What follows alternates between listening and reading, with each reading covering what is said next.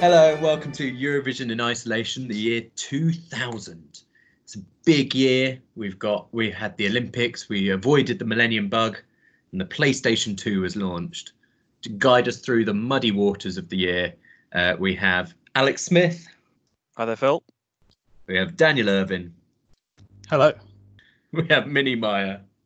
Hi, Phil. And Simon Rickenback. Hi, Phil. Good to be here. So the year 2000, and we are in Stockholm following Charlotte Nilsson's win in Jerusalem in 1999 with her song Take Me to Your Heaven. So we are at the Globe Arena in Stockholm.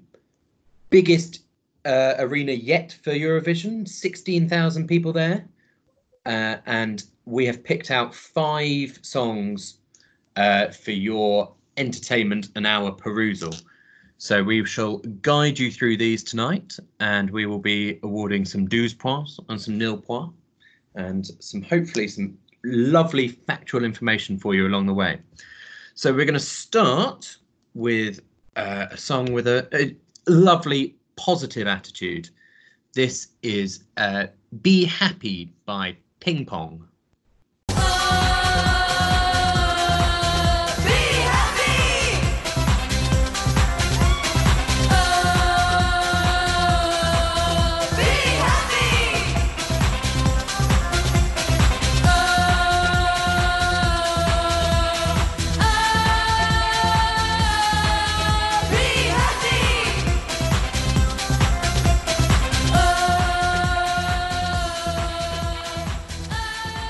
Yes, well, that was Be Happy.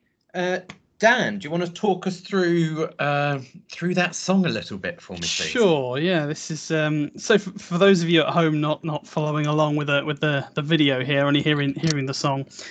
What you basically have here is the Israeli Spice Girls, and they're also featuring Shaggy from Scooby Doo fame, not of It Wasn't Me fame.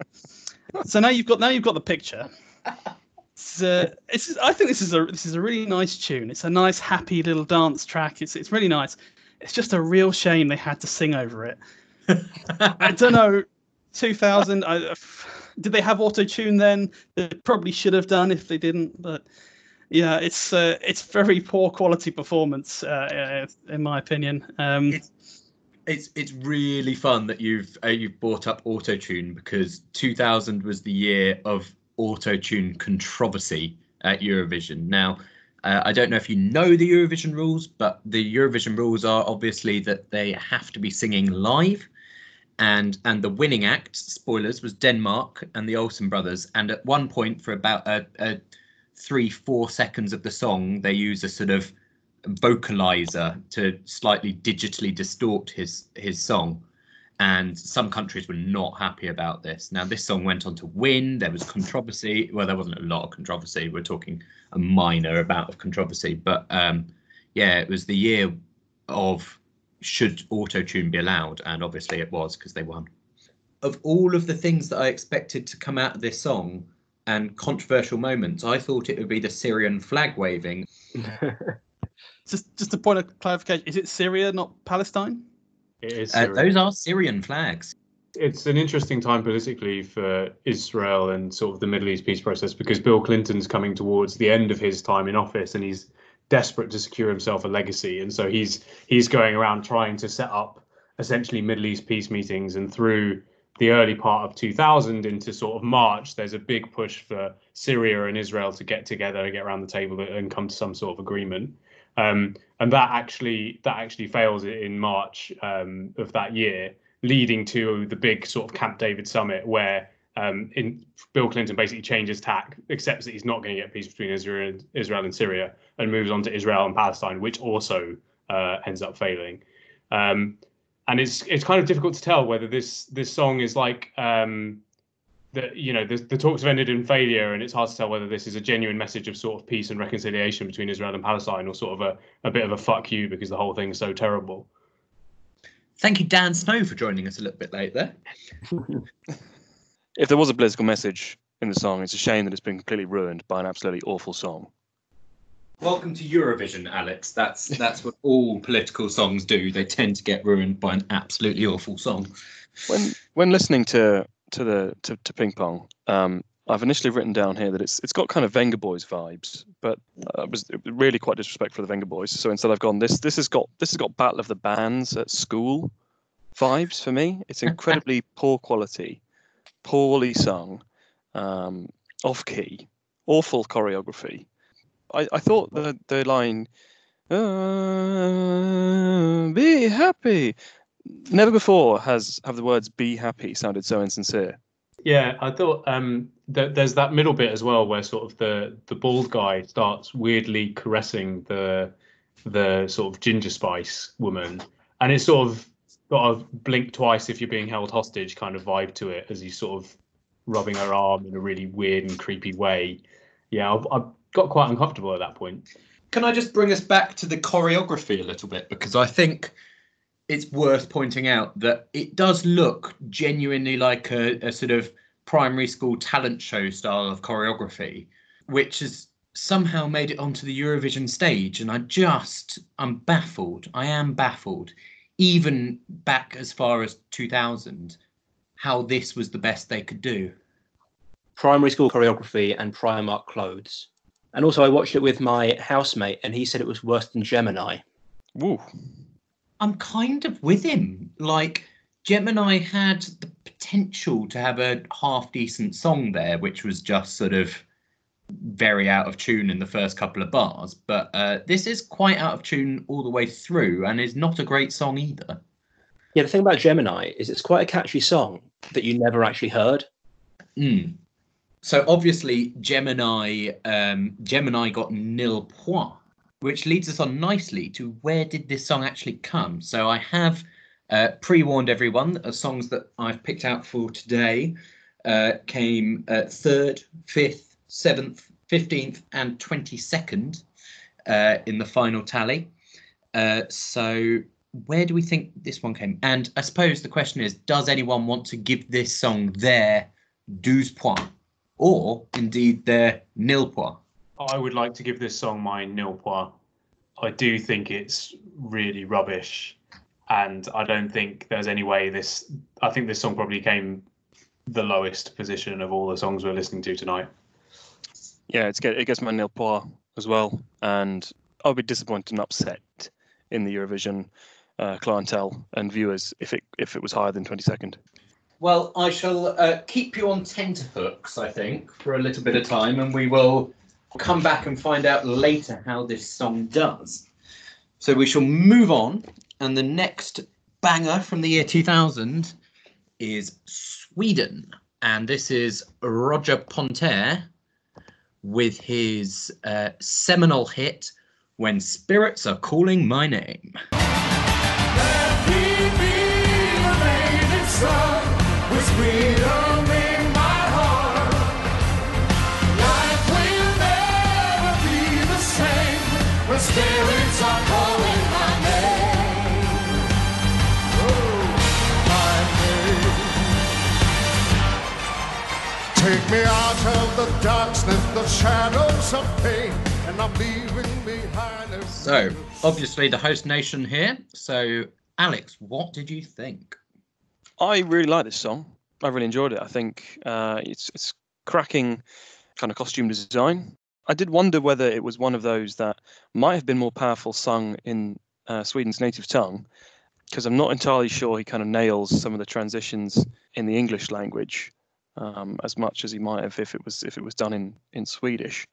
Really interesting that you mentioned that, Alex, because this song did actually win Melodifestivalen, Sweden's selection show, in Swedish. It was translated into English for the final.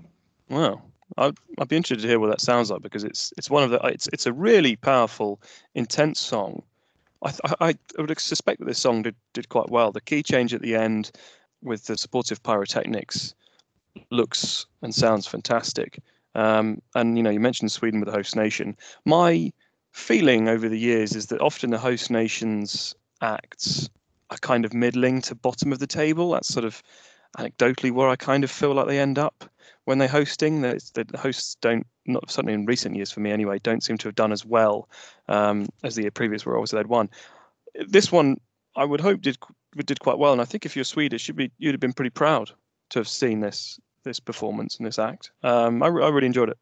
I agree with you that it's a really good song, and it's sung really well. I think this guy is probably the best singer that we're showcasing tonight, although there is some not particularly stiff competition. But I think that I do think the songs, and I might have this wrong, but I do think it's not aged well, this performance. I think there's, if there's, to me, it looks like a sort of that they're all dressed as Native Americans, which feels to me quite cultural appropriation-y. And like looking at this, I felt a little bit uncomfortable watching it. The thing it made me think about was Israel's song "Toy" in 2018 that won with the woman sort of dressed up in the traditional sort of Japanese garb, which caused a little bit of controversy, but not a huge amount. I wonder if we'll sort of similarly in 20 years' time, I'll look back on that song with a sort of similar feeling. I don't know, but maybe there was someone. Phil, I'm assuming you're gonna correct him here. Yeah, I am. Don't worry. There is certainly some element of Native American themes, but predominantly it's more Sami themes from Scandinavia. Roger Pontare is of Sami descent. This song, in its original language, Na Vidana Viska Mit Nam, not quite as catchy a title. So yeah, I don't think the cultural appropriation was particularly an issue then. I suspect it's still not now, as it's predominantly Sami and they're a minority group themselves. A more recent example of the Sami culture at Eurovision was Norway's 2019 entry Spirit in the Sky, and Fred, the Sami rapper, in that song. There's also a moment where it looks like the cameraman collapses. Technical difficulties of the early 2000s. Yeah, but you can't blame poor Roger Pontare on the cameraman's fallibilities, can you? No, I wasn't. Although I was wondering if there were technical difficulties this competition, because there's a lot of bad, not in Sweden's one, but there's a lot of bad singing, which I'm sure we're going to come to. There is a lot of bad singing, but I think it is just actually of the time. I think the quality of the singing at the Eurovision Song Contest was not as strong in 2000 as it is in 2020. Seeing as we're on it now, I think one of my overall sort of thoughts, having seen all 5 songs for this podcast, was that, 8 years was obviously quite a long time when it comes to Eurovision production. This year seems particularly budget compared to 2008. And I know that we were joking around in the last podcast about pre-crash capitalist decadence. You could see they spent a lot of money on the set and what have you. But the production here does seem a shade of what it was in 2008, which was only sort of 8 years hence. So I think it's sort of is right. I think that this wasn't a budget production. I don't think you've seen it in either of the 2 videos so far, but there are 5 portable video screens on the stage there that are very high end for the time. It's the biggest arena that Eurovision has been hosted in up to that point. I think what Alex says is correct. I think 8 years is just a very long time. I think the real watermark year where you will start to see a better quality of staging and production will be 2003. That's the first year where it really crosses a watermark. There's also certainly a weird element that everyone in the audience is sat down, and it looks like the front 10 rows or something are all there in black tie. It looks almost like it's still harking back to the old school. Let's all have a song contest and see who the best singer is, rather than being a full entertainment show, I guess. Absolutely. I'm so glad someone picked up on the black tie in the audience. Yeah. I mean, that's very traditional for what the show was, but obviously over the coming couple of decades, it veers away from that. And yeah, it does feel weird in the sort of modern Eurovision to look at all these people sat down in black tie for the event. Does anybody want to give this song their 12 points? And I don't feel from discussions like anyone's going to give it its 0 points. Well, having thought I was making the sort of ultra woke point earlier, and actually have turned out to look staggeringly culturally unaware. I think this is probably the best song. Five that we're looking at. Nice recovery, Simon. Nice recovery. Never let it be said that I cannot do a U-turn. Yeah, so I think this probably is going to get my 12 points. I disagree with Alex. I think the host nations tend to do quite well. They tend to they don't win usually, but they tend to there's a bit of oh, thanks for hosting, here's a couple of points and stuff like that. So with that as well, I think this song probably did quite well. I think musically, I think it's aged very well. I think this is far catchier than a lot of the other songs in this year. Sweden, obviously, the powerhouse of Eurovision that they are. I think they've come out well. I think it's a really great song, and we will come back to whether or not they received any hosting bonus points later in the show. So, on to song number 3 of tonight. We are skipping our way into Central Europe and somewhere down the middle of the Rhine and into Germany for Stefan Raab with Vade Hade Dudi Da. Vade Hade Dudi Da. Vade Hade Dudi Da. Vade Hade Dudi Da. Vade Hade Dudi Da. Vade Hade Dudi Da. Vade Hade Dudi Da, Vade Dudi Da Da, hatte ich schon vor einem Jahr, nee, das war wieder dat oder dat da, wie dat war, ich dachte dat war, was dat war, da ist noch immer nicht klar, und ob der Markt glatt. Well, that's quite enough of that. So, I'm going to throw it straight over to our German correspondent, Minnie Meyer. Well, Phil, what we have here is Chris Evans doing Ali G Fancy Dress. He sings a nonsense song badly, and he's backed by what looks like the Village People, except they've all accidentally come as the cowboy one. And at the end, the backing dancers take off their tops, and it's too little too late. Then I've written Stefan Raab, I'd rather see Dominic Raab. Wow. Ouch. Stefan Raab is back in the news this week. He is, yes. Germany have announced that they are putting out a free Eurovision competition on the day of the original competition, or the original scheduled date for 2020 at least. And that is going to be produced by Stefan Raab. The interesting point on that is that he's been retired for 5-6 years from anything televisual. So is this an announcement back into the ring? There is also strong rumours at the moment that he is already back in television as the Sloth on the German version of The Masked Singer. I think something that's interesting is at the start of the song, they've got the caption comes up, and it's got a question mark. It's Wada Hada Duda Da. It's like the guy's writing it is sort of like not sure if he spelt it right, and he's just left that in there to remind him to go back and check it later. Do you know what it is? It's just, do you remember when you played The Sims and you'd put on the radio on The Sims, and there'd be some nonsense with words to a nice tune just coming out of the radio? But do those songs. I watched this twice, and my initial thought was this is a novelty act because of how they're all dressed and the costume change that Minnie mentioned, where the female backing singers all whip their kind of cowboy vests off.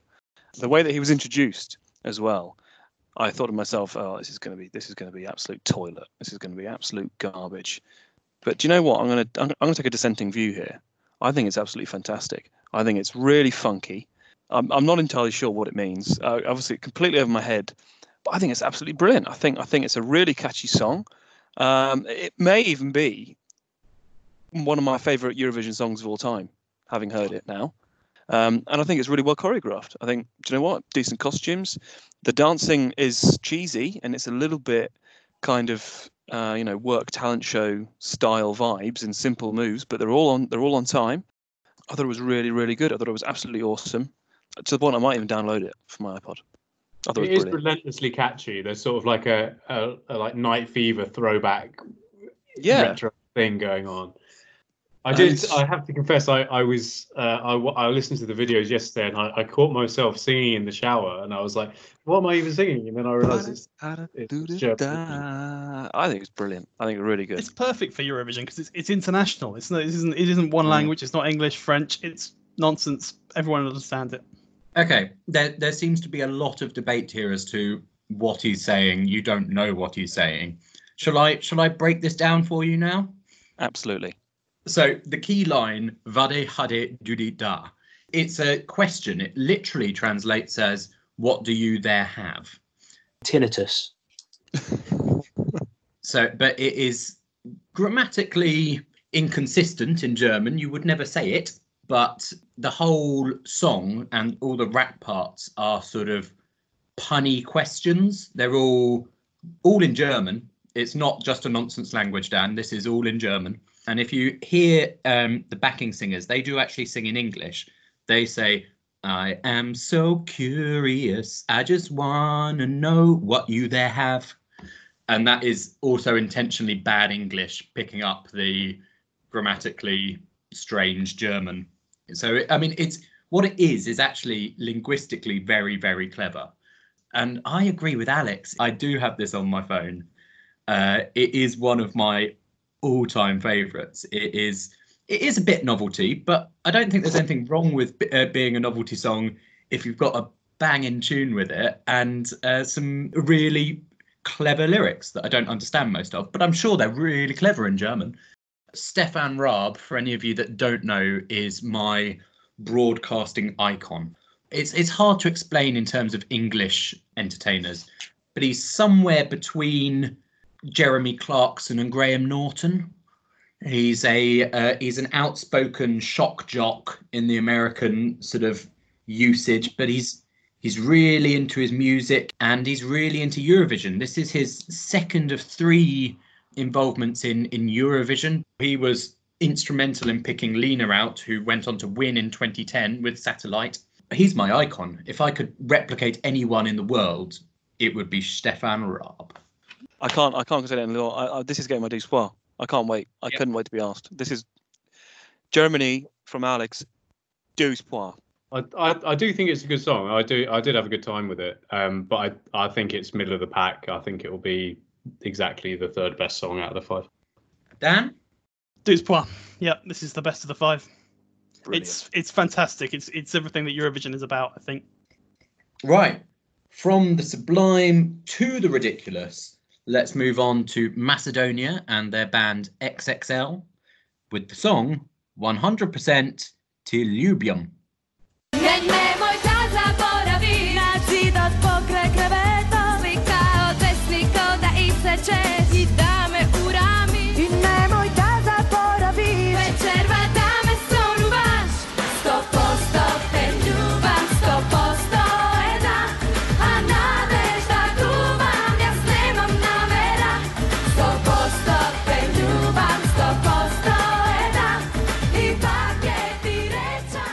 So that was Macedonia and the song, which I'm just going to call 100% from now on. We've had the primary school talent show. So here is the secondary school talent show entry. And they've come dressed as a pack of gel pens, very of the era. And somehow the Powerpuff Girls have gained a 4th member. They are singing in, I presume, Macedonian about how much they love me. It's a very strange song. And inexplicably, one of them is wearing a wig, which I have still yet to figure out quite why. But on that note, I shall pass you over to, who should I come to? Dan. Dan, any thoughts? So, Phil, just to clarify, all of these songs have made the final, right? Because this song has no business being in the final. It shouldn't be in the semi-final. It should have been knocked out in the quarters or the group stage or some kind of early qualification round. So, good question, strong question. We didn't have semi-finals as far back as 2000. So, semi-finals were brought in further down the line. At this point, they had a system of relegation and promotion. So, Macedonia got promoted this year. So, make of that what you will. It's a disappointing first entrance into the Eurovision Premier League. As we've said before on the podcast, I'd love to know the selection process in Macedonia and what this beat that they thought should be the representative of Macedonia in the final. It did beat 21 other songs in the Skopje Fest 2000. I mean, goodness me. I mean, I know we've said before about another act here, but I've thought here these are the Macedonian Spice Girls, and like the actual Spice Girls, I think only one can actually sing, which when there's sort of 4 of them all sharing the mic, it sounds absolute garbage. Look, you know me by now. I do know you. With the Yaki Papai vibes, I like a song in its native tongue. So it got some points from me, but broadly, it's a really disappointing effort. And again, it's like you said in your intro. This is Battle of the Bands vibes. This is an infant school level, and indeed infant school kind of costumes as well, with the kind of 3/4 length denim shorts. The costumes are awful, aren't they? Yeah, I mean that is. But look, it was the year 2000s, and I think kind of exposed midriffs were in fashion, I think. Yeah. But I really didn't enjoy this song. It's historically bad. I don't even actually have much to talk about. I just think it's just really bad. And there's a bit where you think it's over and they start singing again. It gets even worse. When they start singing again after that, they start singing in English. Yeah, and it gets worse. It's just like I do like that they sort of lined them up in best to worst for their bit in the verse where they all sing in turn. Regarding the choreography and staging, I clocked 2 backing dancers, which look really out of place when it's already a 4-woman band. This is the perfect opportunity for me to explain this common Eurovision quirk. Obviously, I think you should all be aware that in Eurovision rules, you're only allowed 6 people on stage. And so every act does opt to have all 6 people on stage, because obviously you can get a bit more depth to the vocals, etc., etc. They do have to be on stage, though. Usually, I mean, you can hide them behind a piece of set or scenery, but quite often you will see acts, especially 4 pieces or 3 pieces, have an awkward number of backing singers and backing dancers off to the side somewhere. And this is why. So yes, they are kept in the dark. I would have just thought, just have them in the dark, have them in black, have them providing the vocals. But yeah, quite often they do decide to give them a little bit of choreography as well, because why not? Last time we were talking about how there's a lot of gimmickry to compensate for a lack of singing ability. And what I've found shocking about this, and Israel as well, is there's no compensation for the fact they can't sing. They just sort of stand there. They might as well not be on stage at all. It's almost like a sympathy vote. Yes, we don't have enough people that can sing well. We've put a girl in a bad wig. Please give us some votes. When they cut to the crowd, I know they're already lifeless in their black tie, but they sort of seem especially lifeless during this particular performance, almost in shock at what they're watching. To give this song some credit, which we're obviously not the target market for it. I think it has a strong sort of teeny pop, sort of like, I can imagine if you're a 10-year-old girl, this is quite fun, this is quite aspirational, you would want to be up there. But it does give a sort of strange Eurovision vibe, especially of this era, where a lot of the people that are that go along are in this black tie, and this doesn't sit well for any of them. It's even too teeny pop for the gay contingent that is there. I think even they want slightly more high campery, surely, than just. I mean, you could sub these in for the Wiggles, and they would do pretty much the same job, wouldn't they? They're even color coordinated already. The song reminded me a bit of Heaven is a Place on Earth, but instead of Belinda Carlisle, it's a puddle. Right. On which note, so it's not well thought of on the group. I take that. Does anyone want? I assume no one wants to give them their 12 points, but does anyone want to give them their 0 points? Yeah, it's getting my 0 points. This was actually where I wrote down were there tech issues. Yeah. They don't sing well, do they? They're not good singers. I've not used my 0 points, so I will use my 0 points here. Definitely deserving. It's shooting straight into last place here. Finally for tonight, we are heading over to this year's only debutantes. So we had Azerbaijan last episode debuting at Eurovision. And here we have Latvia, and their act is Brainstorm, and their song is My Star. If my star will fall or disappear at all, I will follow my star till the end of my days, and my heart's gonna lead me through so many ways. And if you're gonna try me, I'll be a guide, making them say never. Be my runaway bride.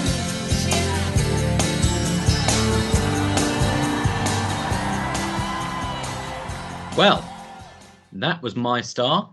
I don't know what sort of star he was talking about, but a star nonetheless. Simon. Yeah, it's an interesting song, this one. It's kind of rare to see a sort of 5-piece band, although I don't think they're playing the instruments on stage there. They're fronted by a guy that kind of looks like James Blunt, wearing the still blood-stained kimono of Julian Morn that he was wearing when he clubbed that fox to death. He sort of moves around like a puppet in that his legs and feet they sort of move completely independently, like someone else is sort of controlling his limbs, like playing a weird game of Eurovision Quap or something. For me, it's got that kind of Sunshine Superman Donovan vibe to it. I don't know if anyone else was kind of feeling that. I thought it was quite a strong folksy number. Although I did wonder, and we mentioned earlier with the 8 years from our first podcast in 2008 to 2000, this one. I mean, how far back in time have we gone? Because this is the second set of flares I've seen. Yeah. This evening. Yeah. There's a lot of flares. That shirt is just hideous. Can we cover that? You said James Blunt. I thought he looked a bit more like Chris Addison from the thick of it. It looked like Bosack Christmas party. Whilst we're on fashion choices, I don't think I've ever, before or since, seen anyone play Eurovision in a Middlesbrough football shirt. But one of them's definitely wearing a football shirt. Similar sartorial uniqueness. The drummer's wearing a bucket hat. And the acoustic guitarist is in scrubs. What, the TV show or the? I'll tell you what, that is not a Middlesbrough kit. That is a Man United. Yeah. The reason I thought Middlesbrough is because they've put a big white strip of gaffer tape across the sponsor logo, but that is Manchester United's 1998 kit before their treble-winning season. It's a nice song. This it's very sweet. It's very twee. Not quite at Portugal 2018 levels, but it's nice. It's enjoyable. It's accessible. I suspect it did quite well. Yeah, I think it's actually, we've said quite a few things sort of of their time. I think this is actually quite ahead of its time. It's sort of kind of preempts a sort of folk revival, I think.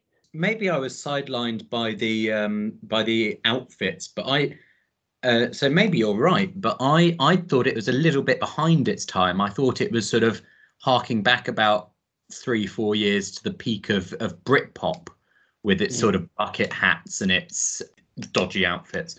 But yeah, musically, you're probably right. It is probably a little bit ahead of its time.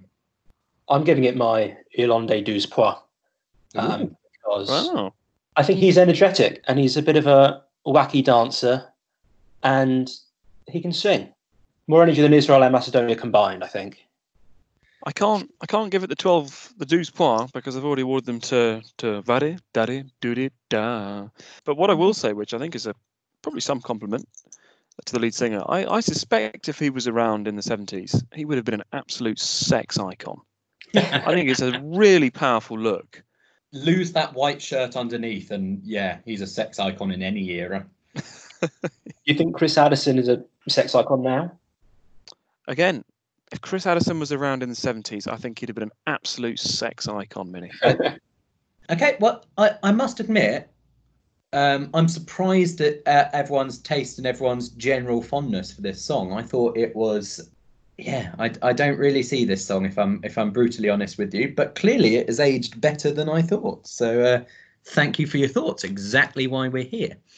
So I think it's fair to say, having totted up the 12 points and the nil points, our most favourite song as a group was Vade Hade Doody Da, followed by My Star, Latvia, probably then followed best by Sweden, followed by Israel, and then possibly Macedonia is our least favourite.